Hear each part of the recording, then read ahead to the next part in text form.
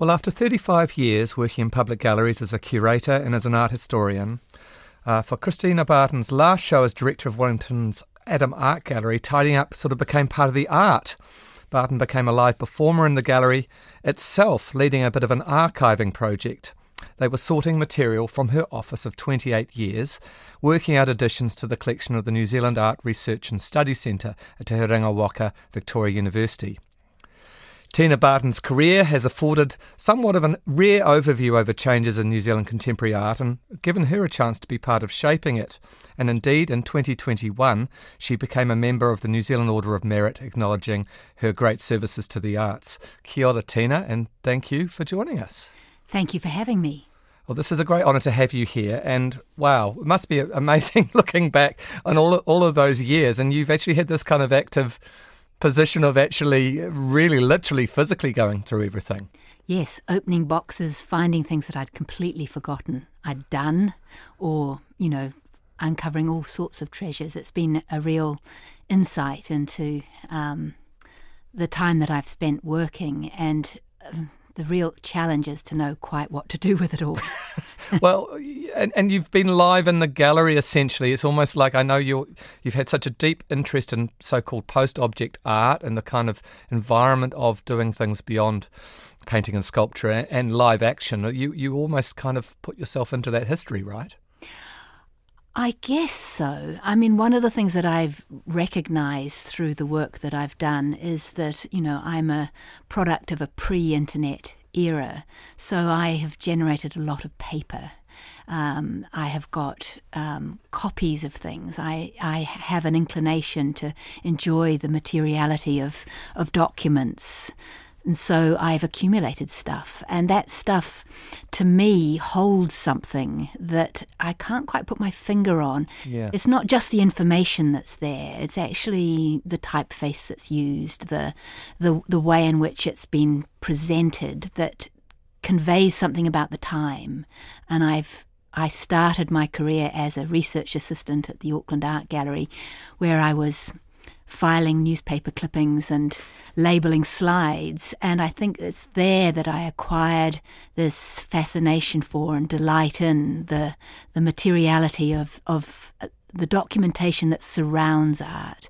And I've always thought that has a particular role to play in enabling us to understand art in a deep and in a deep sense that shifts us a little bit away, I suppose, from the fascination we have with the actual artwork as this precious thing that then circulates within a market. I've always liked working outside of that paradigm. It's interesting you talk about that shift from the physical. I mean, I think someone was talking to me about the fact that perhaps it was even you, that, pre-COVID, all of the galleries were still sending out exhibition invitations and you would kind of have this archive. It's been a big shift. I mean, do you worry? I mean, I think in the back of my mind, I slightly worry that we kind of lose something with the digital environment in terms of how we archive and remember things.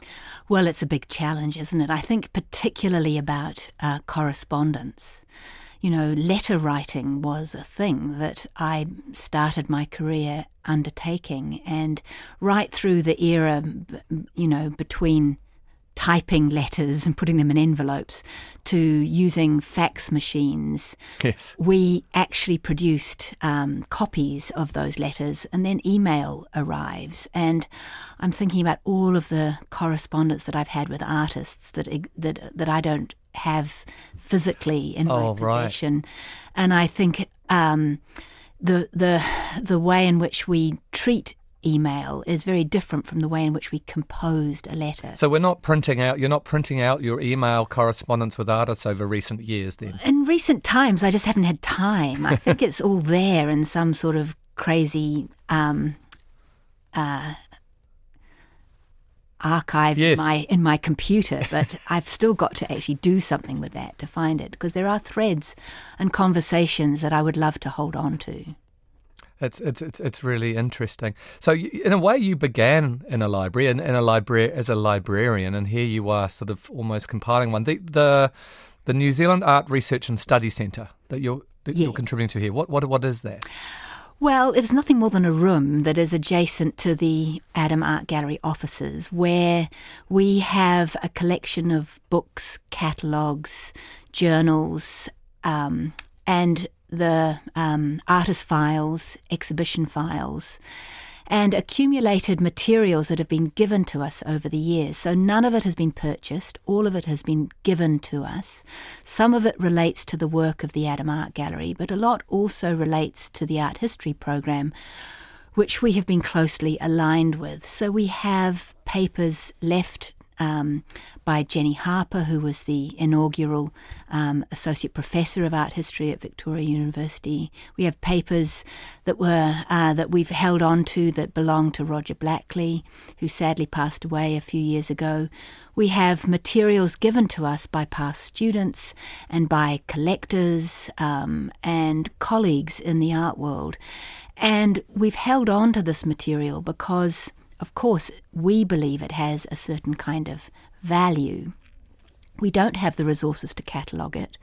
We don't really even have the space to accommodate it properly. So it sounds like a very grand enterprise, but it's actually, there's a promise there. There's a hope that we will be able to do something with it and hold on to it, because I think it will enable us to materialise our memories. It will also help us engage students in a very active form of learning where they can do hands-on research in ways that extend them beyond the digital realm that they are so familiar with. Yes, and I'm kind of interested in the way that then comes out to a wider public. I was thinking back 36 years back to 1987 when you started. If we think back 1987, 36 years, we're in the 1950s. And it strikes me that the publication around New Zealand art from the 50s through to 1987, there's a lot. There were a lot of books, there's a lot around painting and sculpture, but this whole era that you've been collecting material around and archiving, curating, we don't have the same amount of history, public history, in terms of telling our history to me. Would you agree with that? Well, I think in some ways art publishing is continuing and there are a lot of books that are being produced.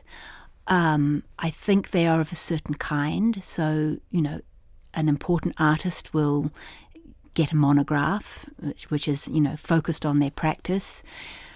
Galleries are very good at producing exhibition catalogues that are associated with exhibitions that they've undertaken.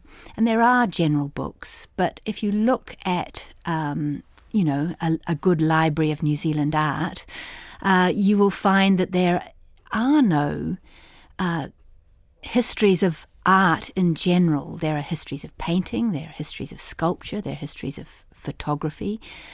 There are histories of design, furniture, architecture, but where is the synoptic study of the culture as it's evolved, and where are the ambitious storytelling? Yes, they existed, and you have to go back to find them. I'm thinking of Gordon Brown and Hamish Keith's introduction to New Zealand painting, which is still sort of held up as something of a model, but also something to criticise and unpack.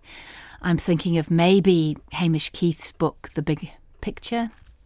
But what other ones actually are there? And I'm thinking that, what we've been, because it gets the high profile, we've been at the Venice Biennale with our own pavilion since, we won't be next year, but there's a side since 2000. But, you think of the Simon Denny work and it's, look at the Five Ives, or even the wonderful exhibition you had, the Adam Art Gallery, The Personal Effects of Kim.com. Mm-hmm. I'm thinking of Lisa Rehana's work of the donkey and the dunny kind of controversy. The carved piano of Michael Karakofa. It's not for lack of material to create an incredibly rich history that shows us how vital contemporary art is in our society.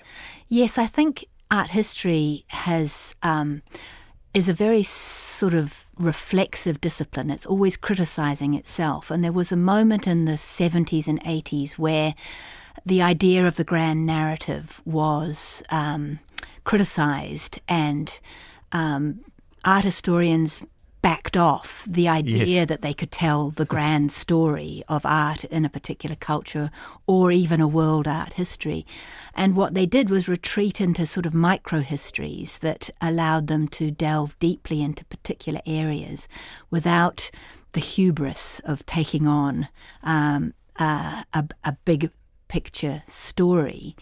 Now, I understand that that's a valid criticism to make, and I'm not suggesting that we need one big story to account for New Zealand art history, but it seems to me that we need lots of stories, and we need to be constantly reflecting on producing stories that serve us well in the present, because, of course, historical reckoning is always undertaken from a particular point in the present, and we need stories that serve us in the present. And I think the stories that exist in the literature that's out there are in some considerably dire need to be revised and rethought. At the same time, I mean, I'm thinking back, you've got 27 years the Adam Art Gallery opened. I think you were at the art history department when it started and then took over as director. That's correct? I forgot my dates. Well, we've been, the gallery's in its 25th year. 25th year, sorry, right. And and then the art history program, they did teach art history through the English department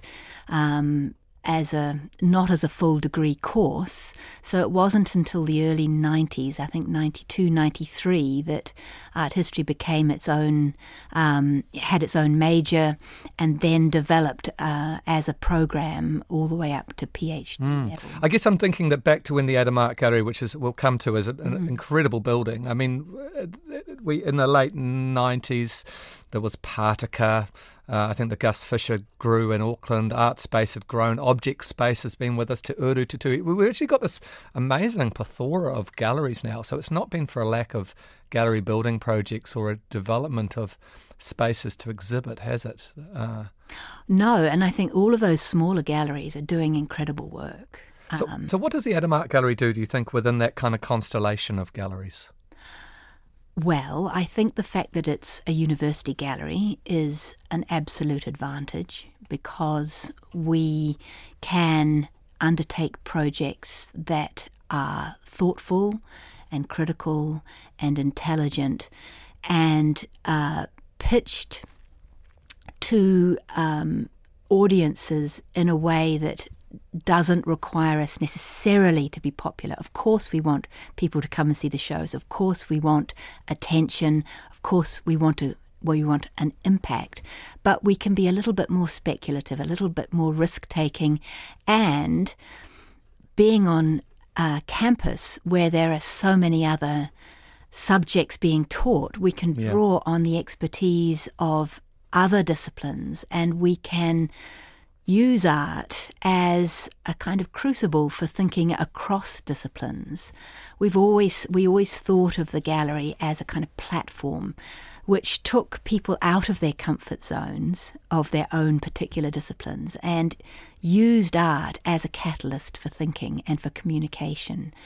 It's wonderful. This idea of the gallery as an experimental space and holding on to that is something that the gallery's done really well. It's a remarkable building. I mean, even calling it a building seems wrong. It's a kind of a series of chambers descending a hill designed by Athfield architects. It must have been an extraordinary journey for you, because it's almost like you have been the designer of playing with this incredible set of shapes down the hillside. I mean, I was there as the architects were commissioned, and I remember Athfield's first plans where he showed us the long, thin galleries, which are the Chartwell galleries, and we literally paced out 4 metres, which was the width of those galleries, and thought, how can you do a gallery of those dimensions? Of course, he was proven right, and we've had such fun playing with those spaces. I have to acknowledge, of course, that the gallery opened in 1999. I didn't take up the directorship till 2007, so there were 2 directors prior to me who did enormously important work in setting out the agenda of the gallery, particularly Zara Stanhope, who set up all the policies, help the gallery open. Now at the Gov at Brewster in New Now Plymouth. at the Gov at Brewster. And then Sophie McIntyre, who came over from Australia and did some good work expanding the program, especially into the sort of Asian region. That was her specialty. So, there have been 3 directors. I was there for a very long time, which, I feel partly sort of embarrassed by, because especially when you think of the churn of the way in which people move jobs, but I was also proud to have actually, stuck with it and done something that, what an opportunity to actually build a program over those years and see things evolve and follow things through.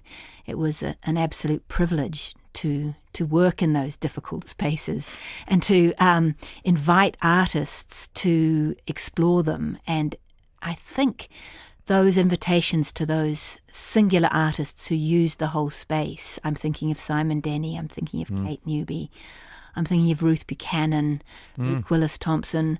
By giving them the opportunity to play with those spaces, I think it really did give them a lift and a boost, and they extended themselves.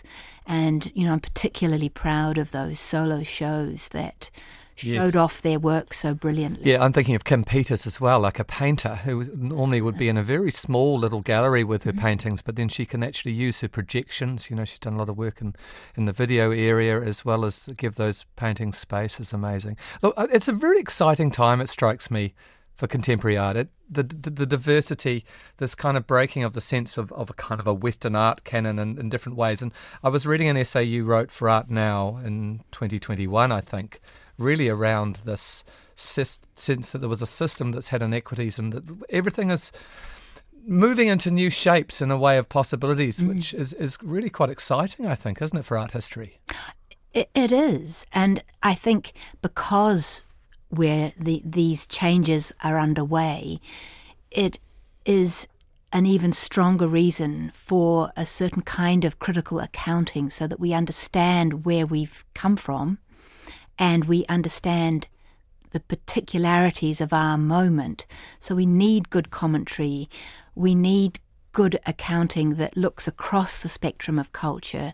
And that's where I do feel that there's more that could be done. I mean, there's a lot of art writing underway and responses to things as they're happening. But, it seems to me that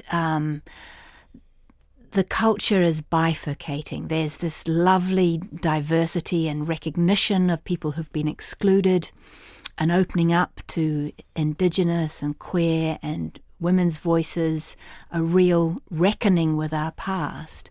And on the other hand, we have this buoyant market that is still sort